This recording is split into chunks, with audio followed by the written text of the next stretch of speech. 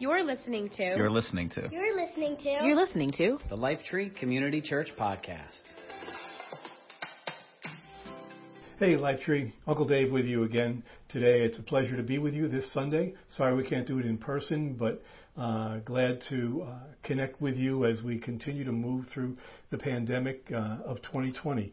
I'd like to share some things with you today that God's put on my heart. You know, a lot of times when speakers come up, we get asked very often, how do you determine what you'll speak about? Is it something that God tells you? Is it just a thought that you have? How do you run that? And the truth is that very often you think about it, you pray about it, and you feel like a little leaning one way or another. But I've got to tell you, when I was asked to share today, right from the start, this was several weeks ago, what I'm going to share with you, it was something that I felt like God put on my heart right at that moment. And I was kind of excited. I'm eager to share that with you today. I'm going to start by reading my text, and then we're going to backtrack, and I'll open it up a little differently.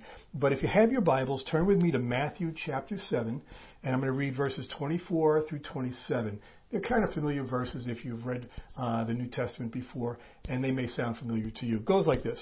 Jesus says, "Anyone who listens to my teachings and follows it is wise, like a person who builds a house on solid rock.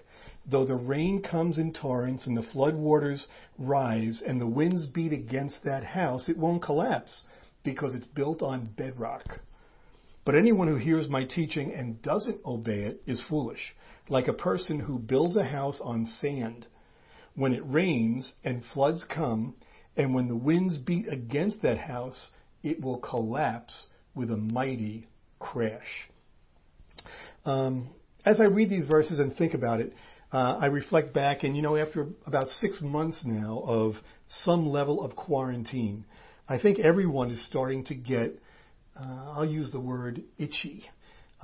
This storm that we're in is starting to get to us. We went from a we're going to get through this mentality to a enough already mentality, and you can just kind of sense it there. One of the dangerous characteristics of a storm is not only its strength, but its duration. There's a saying that I've always held dear: what you can't overpower, you can often outlast. Well, the reverse of that is just as true. And just because something doesn't overpower us doesn't mean it can't wear us out. And I'm sensing that many people are experiencing that. That's what's happening these days. Today, I want to talk to you very specifically about how to build a spiritual foundation in your life that will carry you through any storm, regardless of its duration and intensity. We're going to begin with prayer, and then we'll jump in. Is that all right?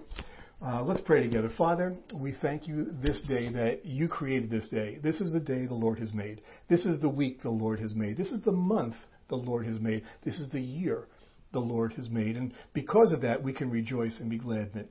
I pray today that you will speak to us, Lord. You will deal with our hearts, deal with our being, our character. Give us eyes that see clearly.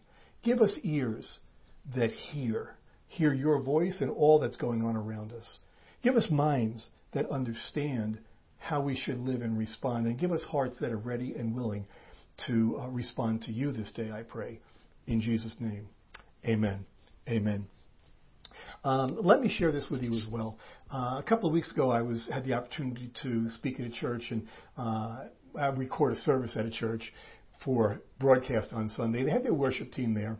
One of the songs they sang was "What the Enemy Meant for Evil, God Turned It for Good." It's a popular song. I love the song. And it speaks of a truth that God can turn things intended for evil for good.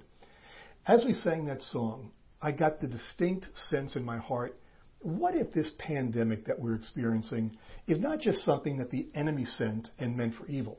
What if this is something that God sent for good and the enemy is turning it for evil? And to be honest, I prefer to look at it that way. The difference in the two perspectives is that we're not on the defensive, we're on the offensive. God is doing something in our world. And rather than just surviving it, we have an opportunity to thrive in this because this is something sent by God. And I believe that it's something that if we see as a God-given opportunity, we'll be able to respond very differently and it'll help us in that. So with that in mind, let me begin with this little story. Good friends of ours went out and they purchased a brand new camper. When I say the word camper, you may have all different pictures that come to mind. But these friends have an amazing camper. They don't go camping. They go what they call glamping. Glamping. I'll explain that in just a second if you don't know what the term means. In this camper, it's huge. It has a king-size bed. It's got full air conditioning. They got a 60-inch TV that swivels. They have a built-in stereo sound system, shower, jacuzzi, stove, all the comforts you would ever want. They call it glamping. Glamour camping. Glamping. The camper is amazing. You can bring this camper to a beach, enjoy the surf, enjoy the waves, and all the comforts of a vacation resort. And everything is great, unless a storm brews up. With a storm comes some problems. As long as there are no storms, though, everything is great. But one storm, one minor hurricane, that will turn glamping into disaster. Well, Jesus uses that same basic metaphor in the passage that we just read.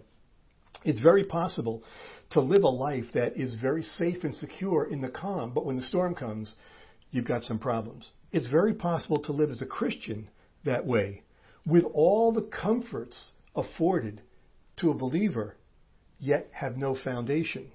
And that's a very enjoyable way to live until the storm comes. And that's when the problems come in. Well, today I want to give you 3 pillars that you need in your spiritual foundation if you hope to survive the storms that will come in life.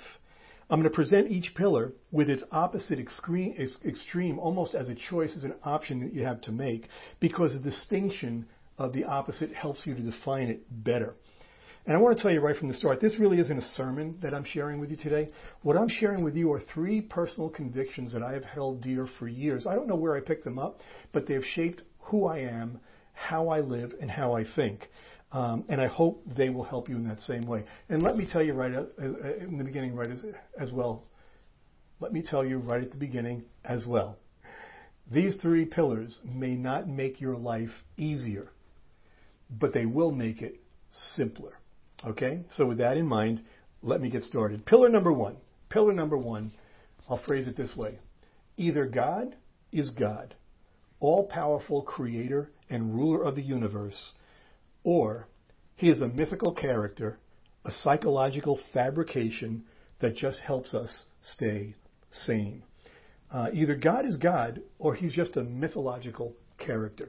Many of you have seen the great Christmas classic, Miracle on 34th Street.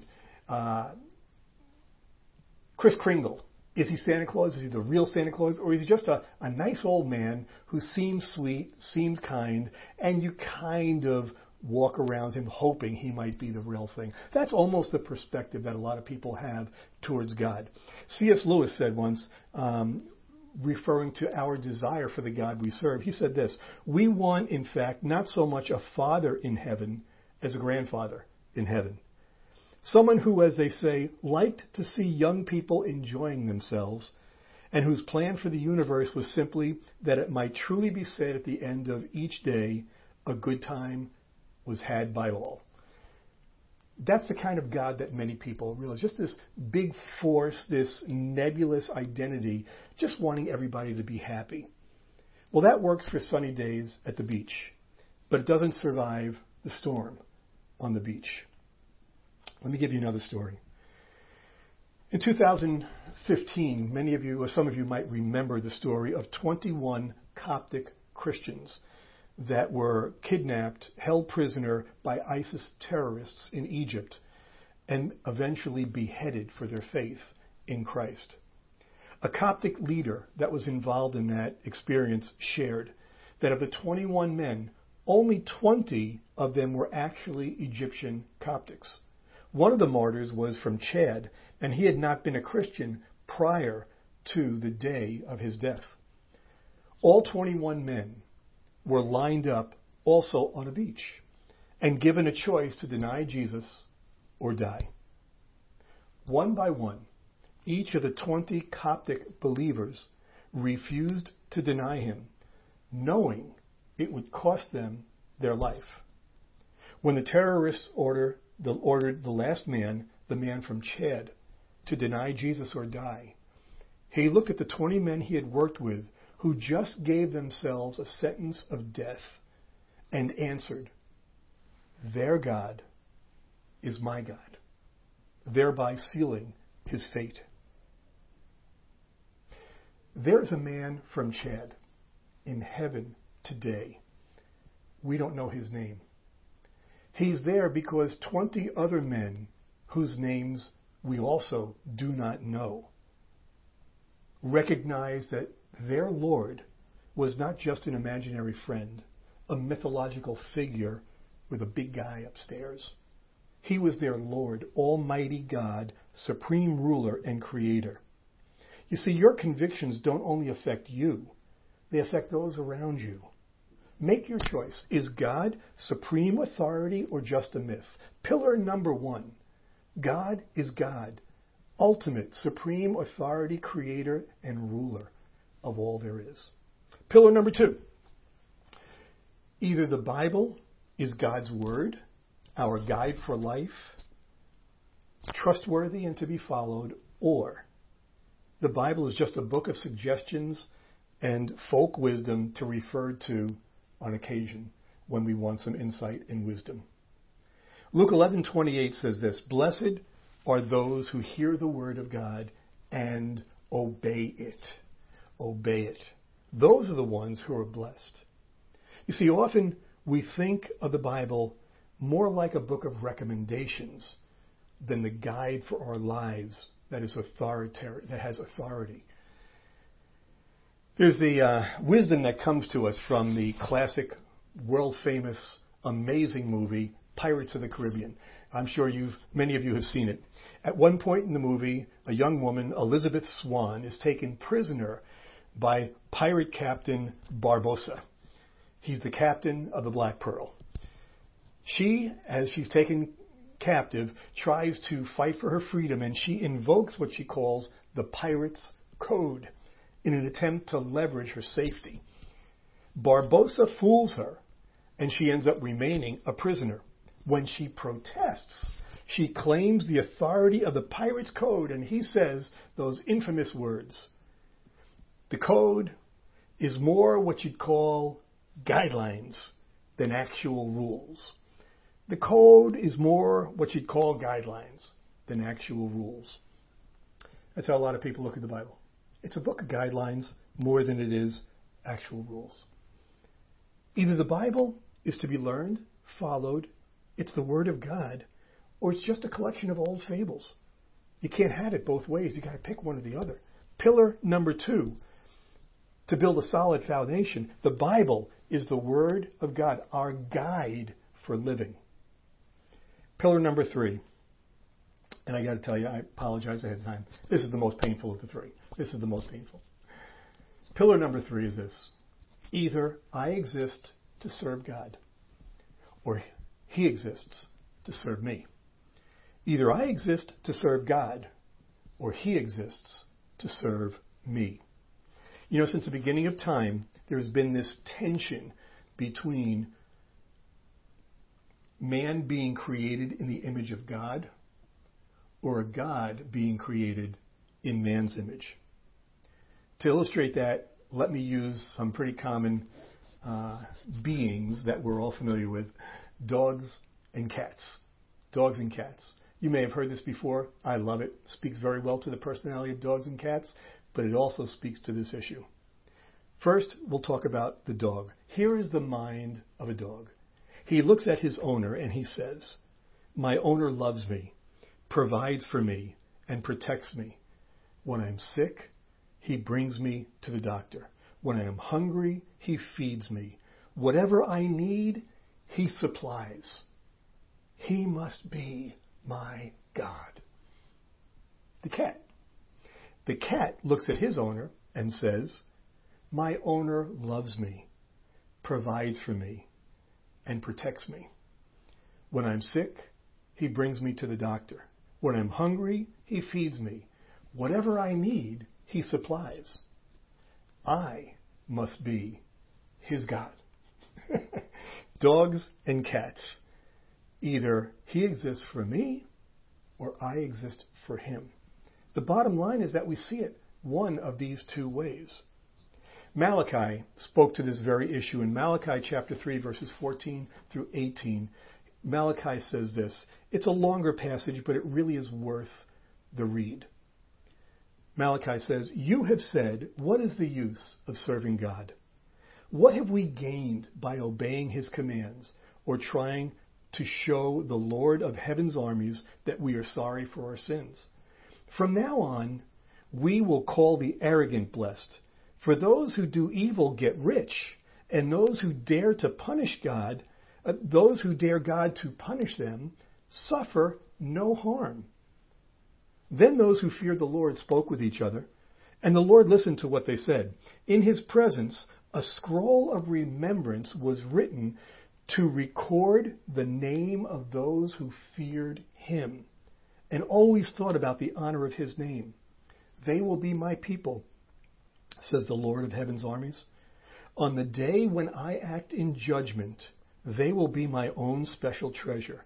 I will spare them as a father spares an obedient child. Then you will again see the difference between the righteous and the wicked, between those who serve God and those who do not. You see, either you exist to serve him, or you believe he exists to serve you. You have to make that choice. Pillar number 3, I exist to serve him. Let me wrap this up with a few action points and bring this to a close. Very simple. You've got a few decisions to make, some evaluations and some decisions. You need to evaluate and decide, is God God or not? Is the Bible God's Word or just a book of fables and advice? Do I exist to serve him or does he exist to serve me? It can't be all of the above. You have to pick one or the other. Let me close with this story as well. A number of years ago, Cheryl and I went camping, not glamping, camping, little pop-up camper, 72 Chevy Impala, pulling it all around. Our kids were young. Your pastor was about, if I remember right, 5 or 6 years old. We got to the campsite. We pulled in, shut off the car, opened the doors, and Dan ran out of the car like a dog trying to get out of the house. I mean, he just bolted out and across the campsite, in the middle of which was a metal fire ring, no fire inside it, some charcoal and stuff, but a metal fire ring.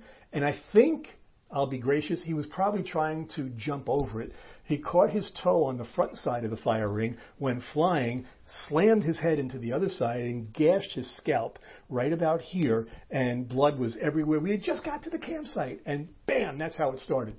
So I had to unhook the camper, get him in the car. He's holding this compress on his head, drive him to emergency so he can get some stitches. We bring him inside, and he was going crazy. He could not understand that the doctor had to do what the doctor had to do. They actually had to put a straitjacket on him, a literal straitjacket for a child. He's all wrapped up in this straitjacket, and he's writhing and everything. The doctor looked at me and said, "You're going to have to hold him still. I can't stitch him." And I will never, ever forget the moment when I put my weight upon him, when I reached my hand around his head to hold his head still while the doctor was trying to put stitches in the top of his scalp here. And he looked at me, and in his eyes, I saw the look of bewilderment. "You're my father. You betrayed me. You're holding me. He's hurting me. You're supposed to protect me. Why are you letting this happen?" I understand what it's like to go through difficult times. I understand how confusing that sounds. At that moment with Dan, I could not adequately explain why I was doing what I was doing, but I knew that while it caused pain for him, it was for his best. Folks, I am not ignorant of some of the issues being faced in Life Tree Church this week. I understand what's going on in some families, the crises, the storms. I understand how my words today seem a little confusing about those storms. And let me tell you, there will be storms we all experience. And there will be times that we feel like God betrayed his trust to us. There's no way he can explain. We can't understand. What he betrayed, that we feel he betrayed, is exactly what we need to focus on. Trust. It's very hard to trust when we feel like that trust has been betrayed. I get it. But I do know this. If you trust him, those three pillars will carry you through the storm. God is God, Almighty Creator and Lord. The Bible is the Word of God, authoritative guide for living. He does not exist to serve me. I exist to serve him. That may not make your life easier, but I hope it will make it simpler. It all begins with trust, with trusting him. Last thing I want to share with you is a poem. A woman by the name of Annie Johnson Flint wrote this poem, song. Annie Johnson Flint was an amazing woman. Her faith was remarkable. She spent most of her life bedridden, struggled physically, medically with issues, suffering that we cannot understand. She wrote these words, and with them I wrap everything up today. It's a song that she wrote called He Giveth More Grace. He giveth more grace when the burdens grow greater. He sendeth more strength when the labors increase. To added affliction, he addeth his mercy. To multiplied trials, his multiplied peace. When we have exhausted our store of endurance, when our strength has failed, ere the day is half done, when we reach the end of our hoarded resources, our Father's full giving is only begun. His love has no limit. His grace has no measure. His power no boundary known unto man. For out of his infinite riches in Jesus, he giveth and giveth and giveth again. May your trust in the ever-present, all-powerful Lord and Savior, Jesus Christ, provide you with the grace you need to build a foundation that will withstand any storm that comes your way. To God be all the glory. Father, thank you so much for your word. Thank you for your promises. Teach us to trust you when trusting is so hard. Teach us, Lord, to hope in you when it seems like that we're walking in darkness through deathly shadows and valleys. To know that you are walking with us. I pray this day your blessing over each person that's listening today. And I pray, Lord, that they will make the choice to make you God, to make your word their authoritative guidebook for life, to determine to exist, to serve you, and not just look for what they get in return. Although we get so much, we live to honor you. Help us, Lord, to build a foundation that will stand life storms. In Jesus' name I pray. Amen. Thanks for listening to our podcast. If you'd like to learn more about our church, or if you'd like to connect with us online, just visit wearelifetree.com.